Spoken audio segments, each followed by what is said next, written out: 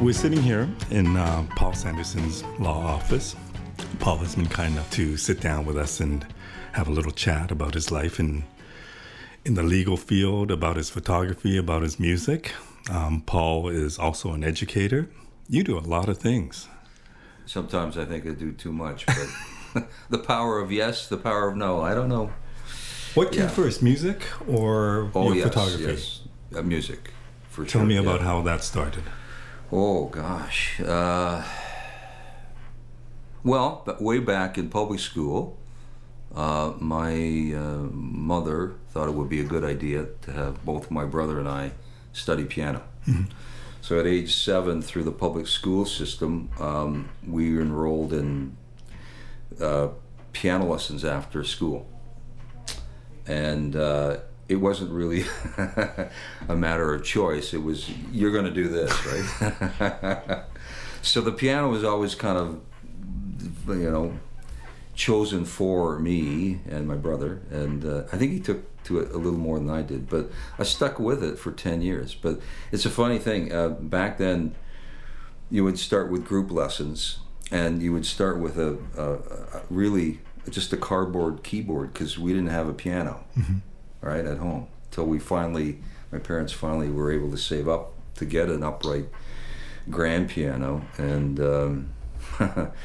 so I can still remember. I think I probably still have that keyboard at home where we would, it wasn't even by numbers; it was just by feel and look. The black and white keys you would learn to practice on, and then you'd use the piano at school in the public school system. So your parents didn't have to listen to really bad music? Well, not for the first few months till they got a piano. Then they did. And then I stuck with the classical piano for 10 years. But about age 11, I picked up the guitar.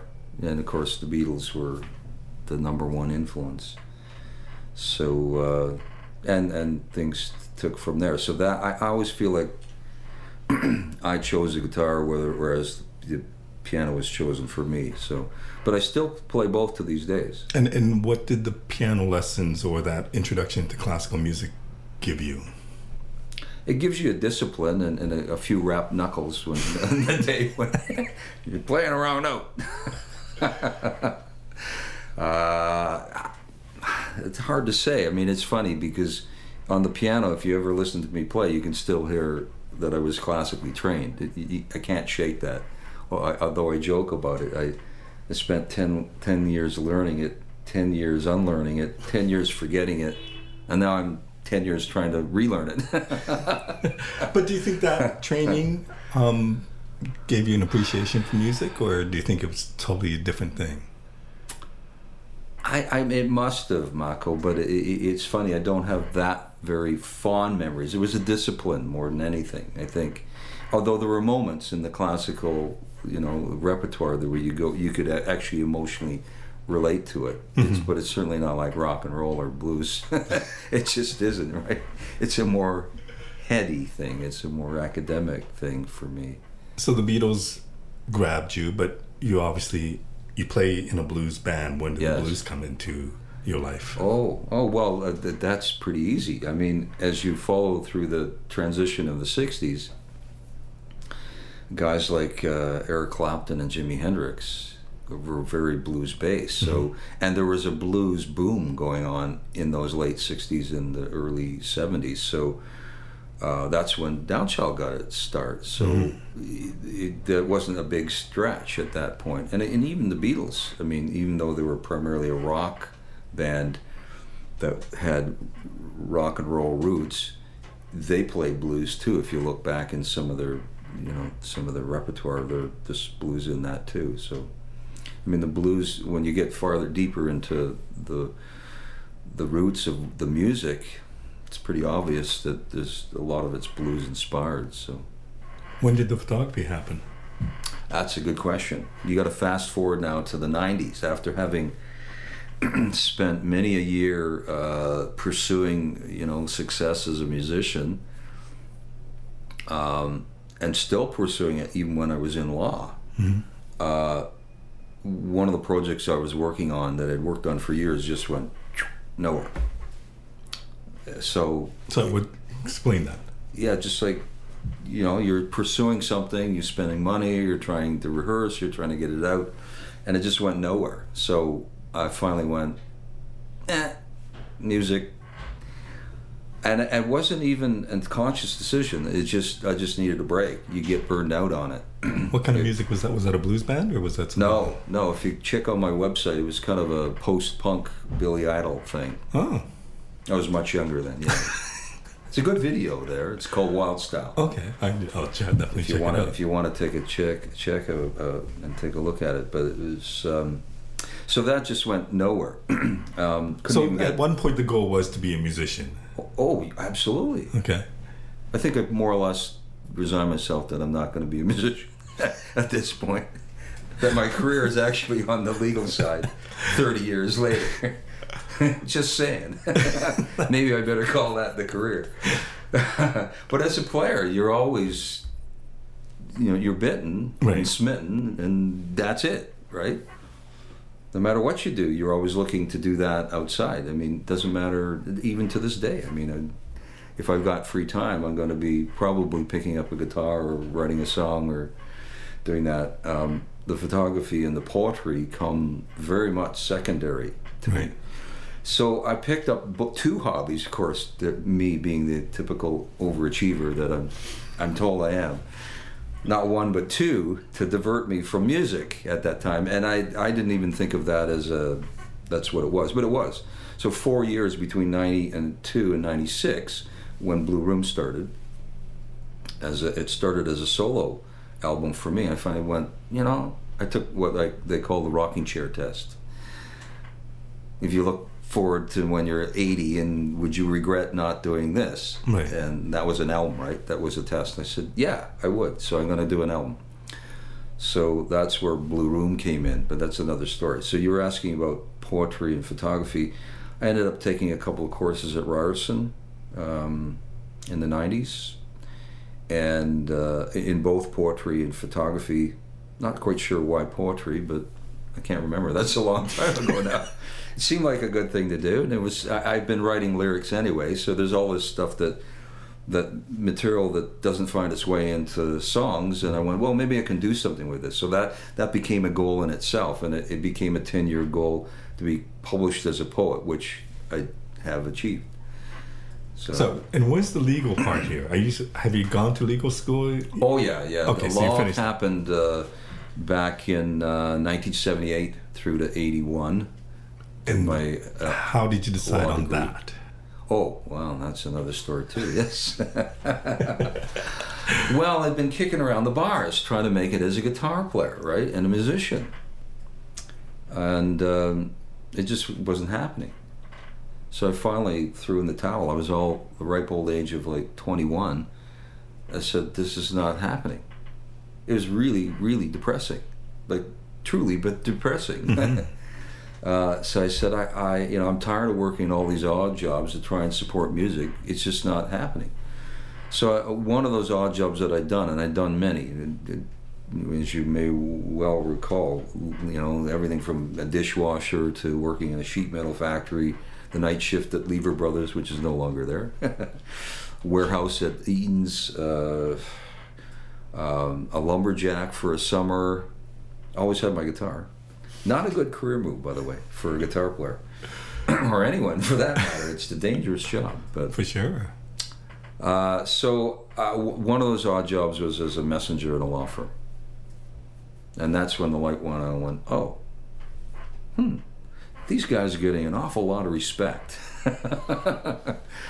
and I'm not getting any as a musician. So I kind of like this, and maybe I could marry the two, right? Because you can always learn as a player. You don't have to go to music school. You don't have to study. And I went, okay, well, maybe I can combine the two disciplines, which I've tried to do. Both of them are incredibly demanding, though. So when you said the two disciplines, we're talking... music and law, yeah. But you also decided to go into entertainment law. Yes, and it had to be music. Okay. So I was very, very focused. At that point, it's kind of like, I recall this, this reading about Jim Morrison's life. He he equated his career path as like pulling an arrow back. Well, that's what it felt like on this one in the law. Like if you missed your first target, you're not going to miss the second. So, yeah, I'd be in the library till midnight every night. Didn't matter whether it's Friday, reading on the Queen Street car on the way home. I lived in the beaches even then. Yeah, no, had to do it. So I was not going to fail at that one. So, at that point, what was music? What was entertainment law? Actually, on that note, for the very first time in my life, since I started playing, the very first year of law school, I didn't pick up the guitar at all. The only time that ever happened again was when I wrote the first edition of Musicians in Law in Canada. Didn't even touch an instrument for an entire year. Couldn't. Was so focused on what I had to do. Well, at least you have that focus. I mean, obviously you have the ability to focus. Because, I mean, a lot of people say, this music thing isn't working for me, and they'll start driving a cab or start doing the idea else. was that the law would be the engine to drive the creative side, which it has been. That's what I set out to do. A fairly modest goal, but I did achieve it. So being in law allows me to play music and not have to worry about money. And not have to worry about the money. Same with photography, same with the poetry. Lord knows I don't make any money. I occasionally break even on some of those endeavors, but... But what did you think... so what was entertainment law when you decided to go into it? Like, was it clearly defined? No. I think even today it isn't that clearly defined, and that's why I ended up trying to do as much as I could to figure out what the field was about. I mean, there were a few entertainment lawyers around even when I went into law school. Right. I was aware of them.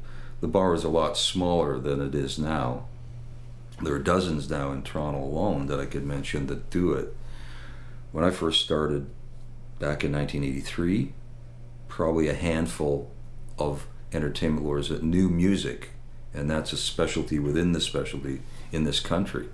So that was always the goal, is to represent music. Yeah, so when I went into law school, I mean, the first year you have to take a set of core courses. By the time I hit second year, I wanted to go to Parkdale Community Legal Services, which is a poverty law program that Osgood runs. And you had to take evidence.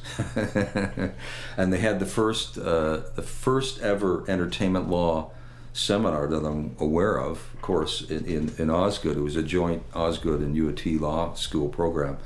And you had to take tax and corporate law. So I could do entertainment law, which actually was film law. Okay. So I'm going out of my mind. At this point, I'm going, 17 class hours, which doesn't sound like a lot, but that's a lot in law school. And you're already doing like, say, 70, 80 hours a week of studying. And you get into a course that's about film law. I'm going, no, that's not what I wanted to do. But I ended up writing a paper for that course and did very well in it, which ended up getting published. It was called Music Rights and the Law and Overview in Canada. So what year would this be? 1980. Okay. So music was big. Music industry was a huge thing, right? Like it was a big moneymaker at that point. Yeah, I guess it was. In some cases, sometimes the soundtrack would do better than the film. Right. In that era, yeah. Into the 80s, yeah. So you wrote this paper.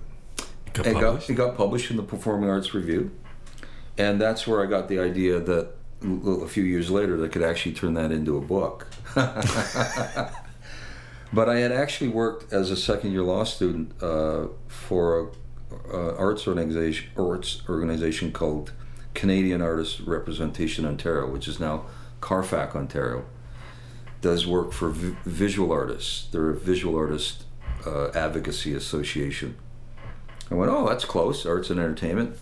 So they ended up hiring me to write a book of contract precedents in one summer that hadn't existed before. And I went, if I can do it for the arts, the visual arts, I can do it for music. So by the time I got through my law degree and got called to the bar, I went to Carswell. In fact, I went to a number of legal publishers and said, "Are you interested in a book on music law?" And some of them were interested, but they were asking me to give them an outline in the first chapter. I went, "You're out of your mind. I'm not going to give you an outline of the first chapter." Just doing the outline alone was an unbelievable amount of work. I said, if I'm writing the first chapter, which means I've already started the book, because I've already got the blueprint, because I got the outline, I'm writing a book. You either make me an offer or I'm not doing it. Mm-hmm. So the only one that did was Carswell, which is my publisher to this day. They looked at the model agreements book that I'd done for Carfax, and they said, "Well, I guess you can write. We think you can do it. Great. Here's a contract." So that book. So yeah. What did you hope to accomplish with that book? What was it like? How would you summarize that book? And it was a learning process for me. It was also it was to serve as what I considered like a giant business card, which it does to this day. Mm-hmm. But I wanted to be in the field, and you couldn't learn in law school, in essence, despite the film law seminar that I took. So it was to know the field thoroughly before I got into it, because, I mean, knowing the ins and outs of a particular practice area is tricky. Mm-hmm. You know, it's difficult. So you'd at least have a good, strong legal background in the area you wanted to be in. Plus, it's some credential, right? Which I did. But so based on the strength of that, I was able to, and it still took me another 2 years after that to even get a possibility of practicing. Now you're like 9 years in. That's a pretty serious commitment to a field that you haven't even worked in yet. But that's the thing, right? Like, a lot of people assume that you become a lawyer and it's an easy gig, but it's not. It's not. No, never is. Never has been.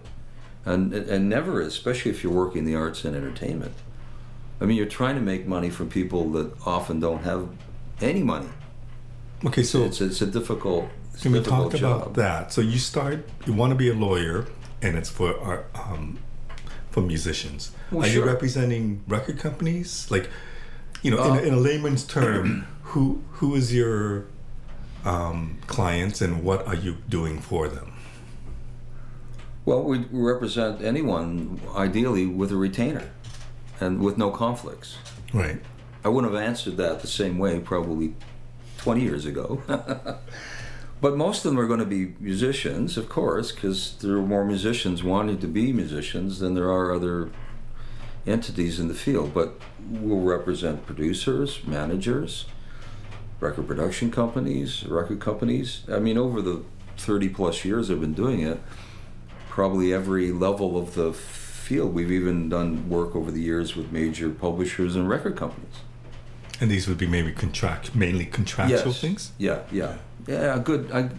That's another thing. A lot of people say, well, what is entertainment law? Primarily, it's a specialty form of corporate commercial law with an emphasis on the commercial, basically boiling it down to contracts. Right. The way I define it. Now, some people would say doing corporate tax for Cineplex Odeon is entertainment law, but I would beg to differ.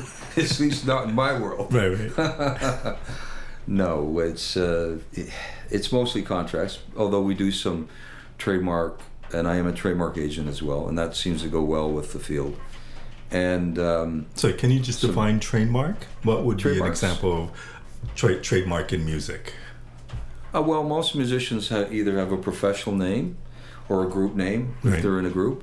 And record labels have record company names. Those are examples, and logos. Those, and slogans, identifying marks in their business. Really, at the end of the day, or what trademarks are all about. Okay, so there's the music industry, and especially back then, there was major labels, big Oh yes. bands, and whatever, big business. But there's now also we're talking history. Yeah. Ancient history but there in is, the industry. Yes. So, like, let's say you and I decide to get a band together and we call it Blue Room or whatever. Great name. So realistically, there's no reason to trademark that name. But we have. Okay. But like, Yes, so we I have. guess the question is, at what point do you think about that? Because, That's a good question. Yeah. Sooner the better, right. because you can get into trouble. And we actually did, quite frankly. Yeah, we did. Give me an example. Like, That's a personal example I can share with you. Blue Room had been using the name Blue Room since 1997. We applied for a mark, and lo and behold, there's another record label under the name Blue Room that was competing with us in our own territory, which was from England, by the way. Okay. That was looking to try and register the mark. We basically outlasted them, and we were the lawful trademark owner of Blue Room for what we do. now, would that be difficult because they're in England and you're in Canada? Like, is that... Yeah, it took 4 or 5 years to sort that out and get it. It was just lucky I was a lawyer that I didn't have to pay the legal fees to sort out the trademark issue. There's lots, don't get me wrong, there's lots of other Blue Rooms out there, but they're not for musical groups, at least not in Canada. Yeah, I So guess my we're the question is Canadian more Blue of, Room. for your average musician, when do they have to start thinking about trademarking things and whatever? Or do they I'll have say to think again, about the sooner the better, because you don't want to lose exclusive rights to your name. Having said that, it's probably not the first thing on their agenda, because if you're looking at hiring a trademark agent to do the work, not that you couldn't try and do it yourselves, some people do and find it a little too complicated. So they come to a lawyer who's a trademark agent to do it, or a trademark agent themselves. But yeah, I mean, you're looking around $1,500 roughly, 500 of which are government filing fees.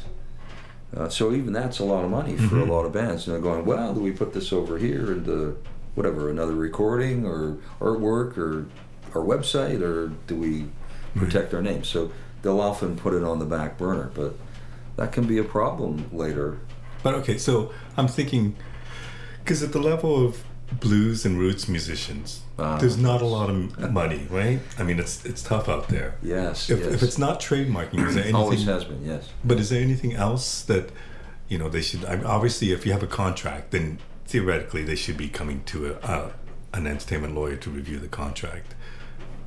Ideally, right? Yeah, ideally. That would be good advice. Yes. Yeah, I think. But is there any other examples of when musicians should be going to an entertainment lawyer, other than trademark contracts? Yeah, a band agreement, a partnership agreement is really important too. Registering their name, even if it's not a trademark, you have an obligation to register a business name. So if you're carrying on business under a name other than your legal name, can assist with that type of registration.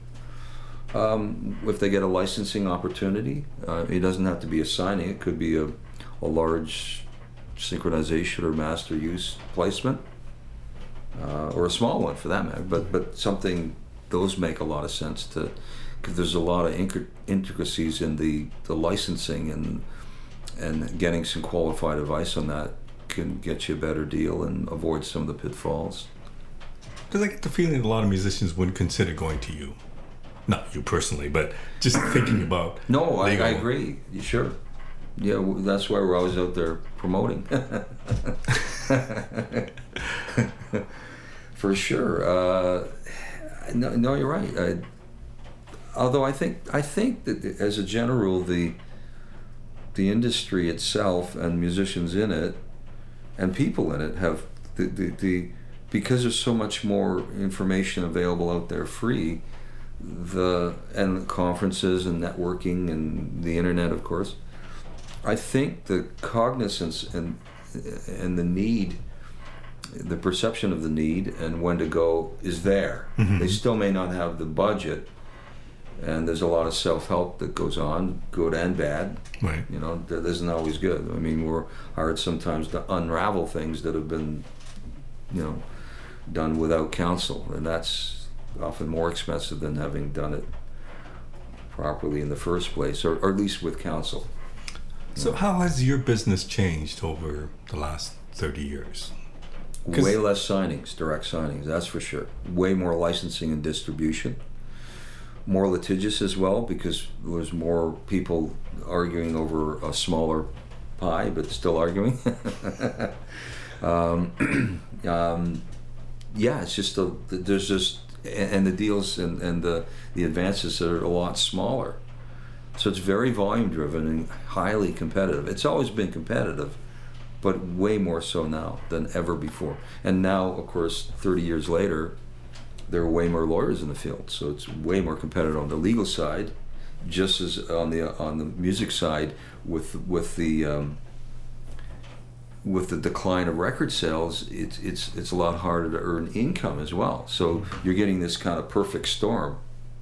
And I'm sure we're not alone. We may be on the vanguard in the music industry, certainly well before films, but I think it's happening worldwide. The music industry just happens to be, like I said, leading that and been in double-digit declines on the record side since 2002. Mm-hmm. It's in a deep depression, the record side of it. Right. Absolutely. It's never been better as a consumer to buy music, that's for sure. Or consume it. Yeah. That's true. Harder for musicians, though, because that was one part of their major part of their income. Often for a lot of musicians, those are lost leaders these now. Which is crazy. It is, because I came from the era where a record was a valuable commodity and a work of art in itself. Now, to think of it, it's just either a piece of merch at live mm-hmm. with a CD. That even that, unless it's autographed, why should I buy it? Because I can get it for free off the internet. Right. Or am I going to buy that or the T-shirt? Well, I can't download the T-shirt yet, so I guess I'll get the... Well, tell me how the internet has changed your world. Well, things are a lot faster, that's for darn sure. Like everything else, Mako, when there's changes, there's pluses and minuses to it. I went through the era in the 80s when I first started practicing where the mantra was, we need distribution. Do you hear anyone crying about distribution these days? No, we have worldwide distribution. And that's not the answer, but that was the answer then. We couldn't get into retail was the idea, mm-hmm. musicians. And there's no retail now. Yeah, now there isn't any retail to go to. And although iTunes and downloads are considered retail. Mm-hmm. So, but you're right, physical retail, no, it's if you walk into a physical retail, it's T-shirts, DVDs. Oh yeah, we have a few CDs over in the back there, and it's the top catalog, best ofs, and the top 40. That's it. Are you hopeful for the music industry? Like, how do you view the industry as it stands right now with all these changes? Well, there's never been a greater demand for music, and that doesn't seem to be satiated at all. So. The music business is growing and can grow. It's the record side of it is in deep transition, right? Mm-hmm. So, if they do move to what's called the so-called subscription model with streaming, right? Arguably, and that's where the majors seem to be putting their bets that streaming is not only the present but the future. And if you can move people from a freemium to a subscription model, there's even more money. So good days will return. That's kind of the thinking on the record side. But the music business itself has grown. Live has grown. I'm not saying isn't incredibly competitive. It is, and there's some changes there too. Because what we used to take for granted as a vibrant club scene is starting to die off because the generation that's out there now that might support it isn't so necessarily live music oriented mm-hmm. by any means. So that's changing too. So, but if you look at the concert side, yeah, it's pretty healthy, and there's growth there. Music publishing is growing too, and of course, if you're a star, merchandising can be incredibly valuable. Mm-hmm. But I just wonder about. There's the star. The few of them, yeah. And then there's everybody else.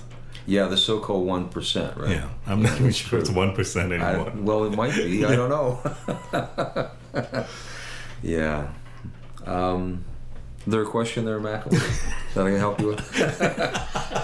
No?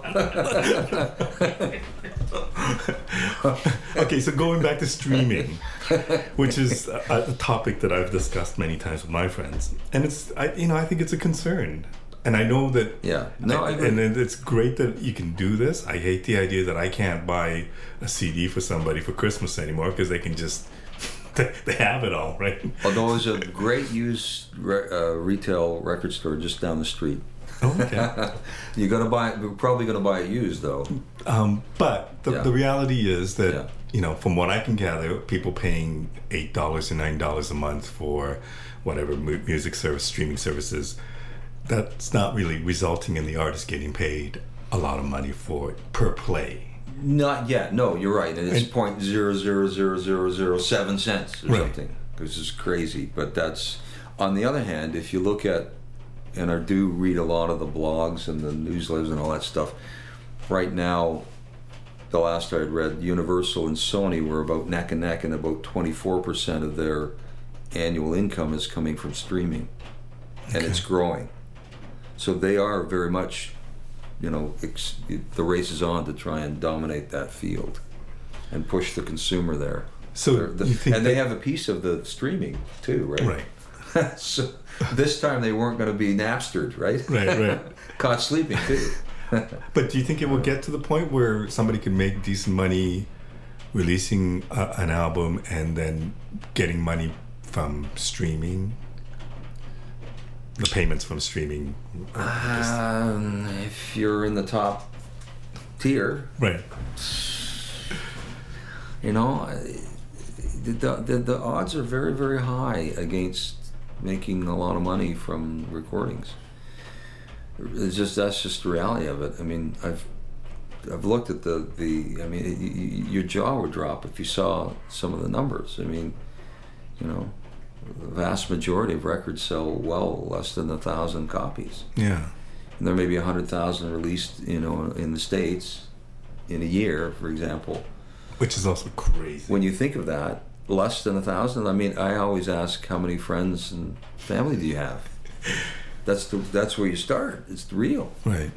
How do you get beyond that? That's tough.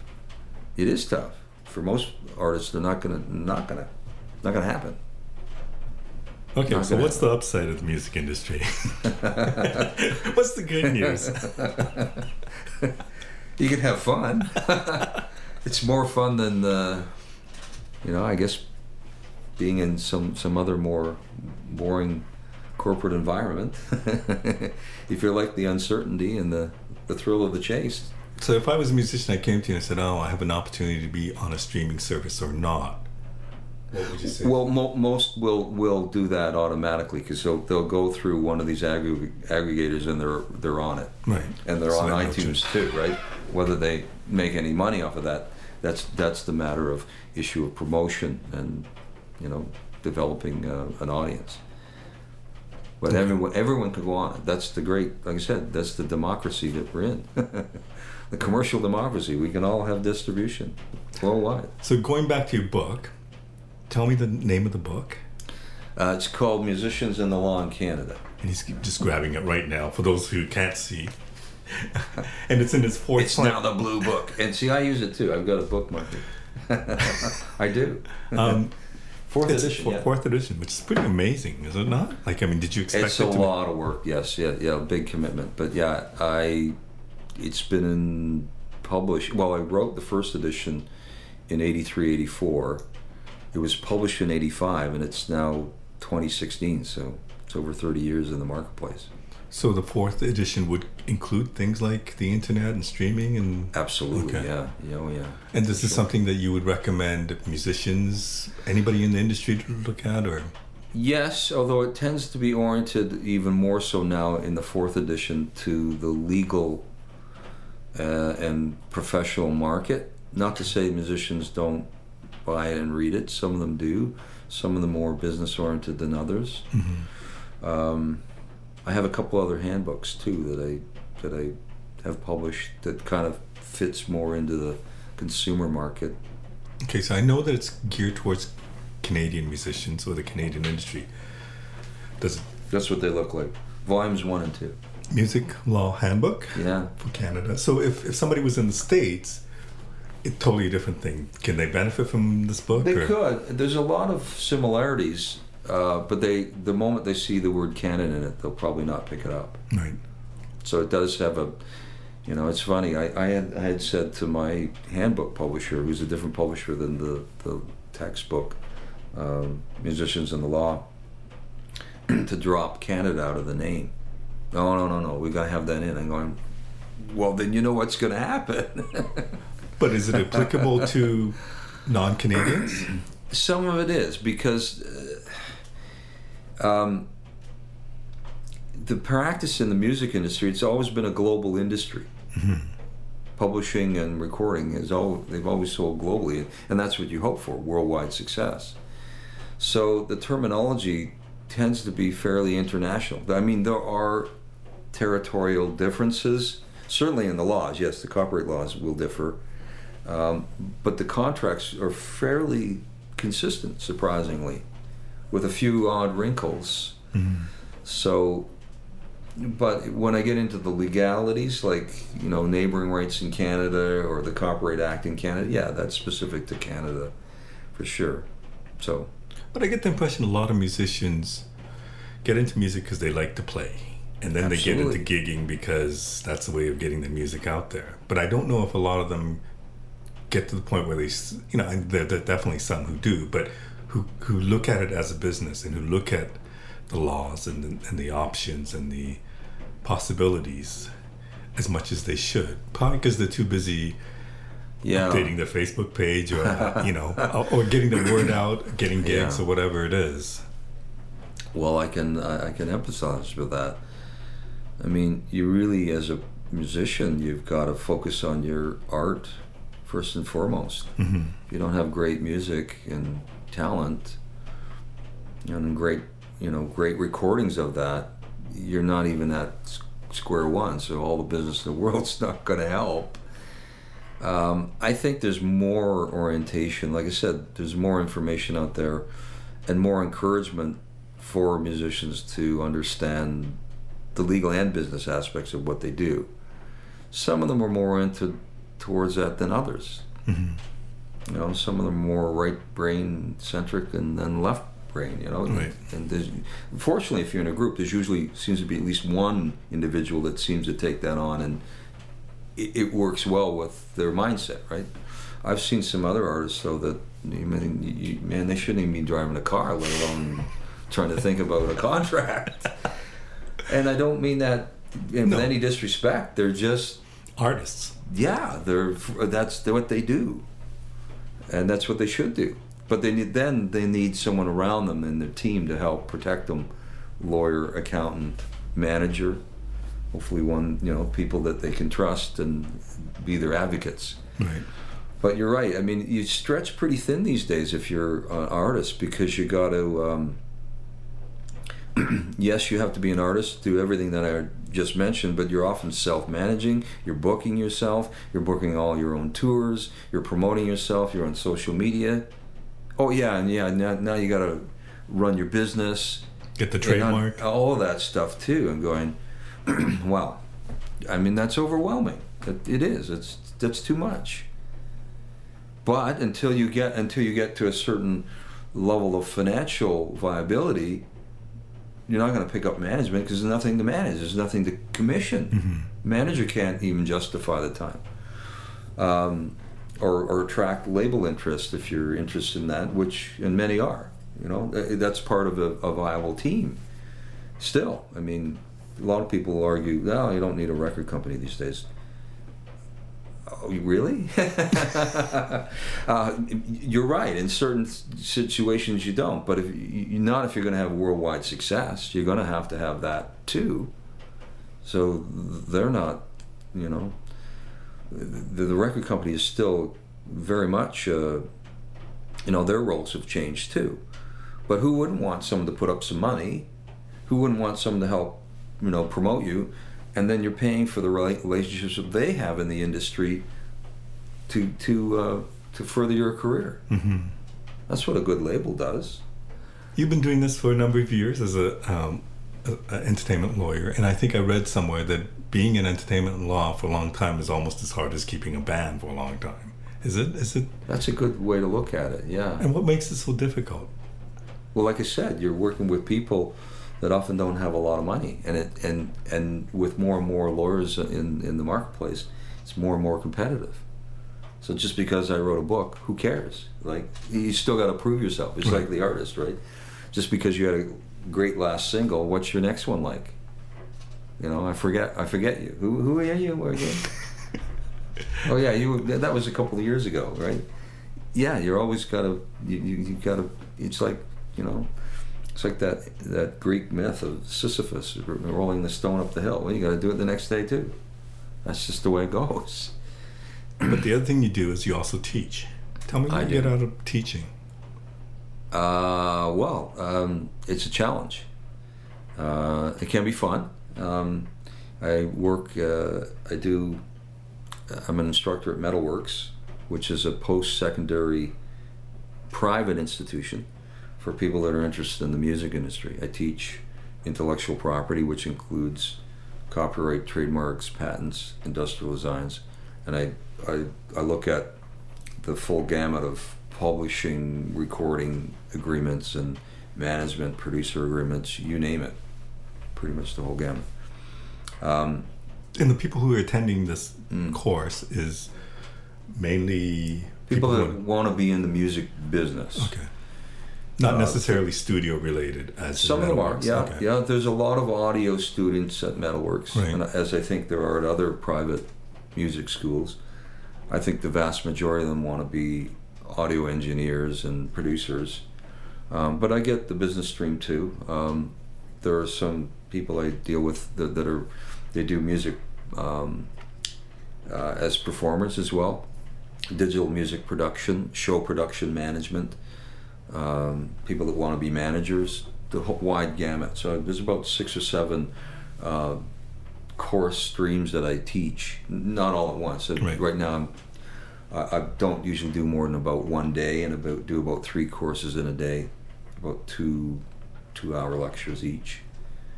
Yeah, but it's fun to work with people in you know, at that level. I like to think by putting that in, it's giving something back on one level. Gets me out of the office. It's different. It's like traveling one day a week, sort of. You've been doing it for a while, right? Like it's been a few I'm years. into my 11th year now. Yeah, I've been there since the first month, and I like to think we're building the future now at this level. So, and I am starting to see some of the students come through and that will hire me, you know, that have gone through a school like Metalworks, and they're way above their colleagues that are trying to do it with no training. Way above, because they've been exposed to the business and experienced instructors, etc. So yeah, it's been an interesting ride, but it is challenging, you know, because you're up there, you're lecturing, you're still an entertainer at the end of the day. Yeah, you are. Yeah, you got to keep their attention, even though they want to be there to get through their courses. You know, it's still a 2-hour commitment. Why should I go to that class? Skip law this year. It's that legal class. Yeah. I don't like law anyway. It's boring. But are you hopeful? Yeah, but it's my life. Are you hopeful for the future? In which future? The music industry's future, or mine? Well, they're kind of connected, are they not?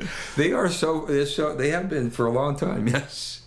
I don't really think about it. I try and think about the moment.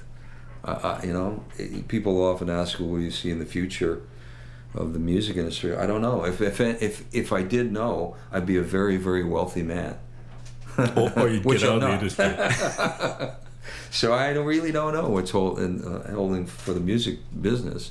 I think people will always consume music, And like I said, it is growing in interest. It just seems to be every time you turn around, there's another marriage of music with something, you know, to make our life day to day be more interesting, more livable. You know, that's what I think. So my final question would be, when you look back on this journey that you've taken from that kid who decided maybe I will do entertainment law, how do you look back on it, on this whole experience? Play more music. It's good for you. I don't regret playing music. That's for darn sure. You know, if it's, like I said, if it's in kind of in your DNA, that's what you seek out. You know? And you got to look back then. I mean, the people that I cited, and then some, you know, guys like John Lennon or Bob Dylan or Jimi Hendrix, those were role models, heroes. You want to be like those people, at least musically, you know. Right. I mean, not necessarily in terms of their lifestyle, but some of that too. So, I mean, I think that's, you kind of carry on the torch. That's where the inspiration came from. It's still there. Well, thank you very much for this time. Really appreciate it. Oh, you're welcome.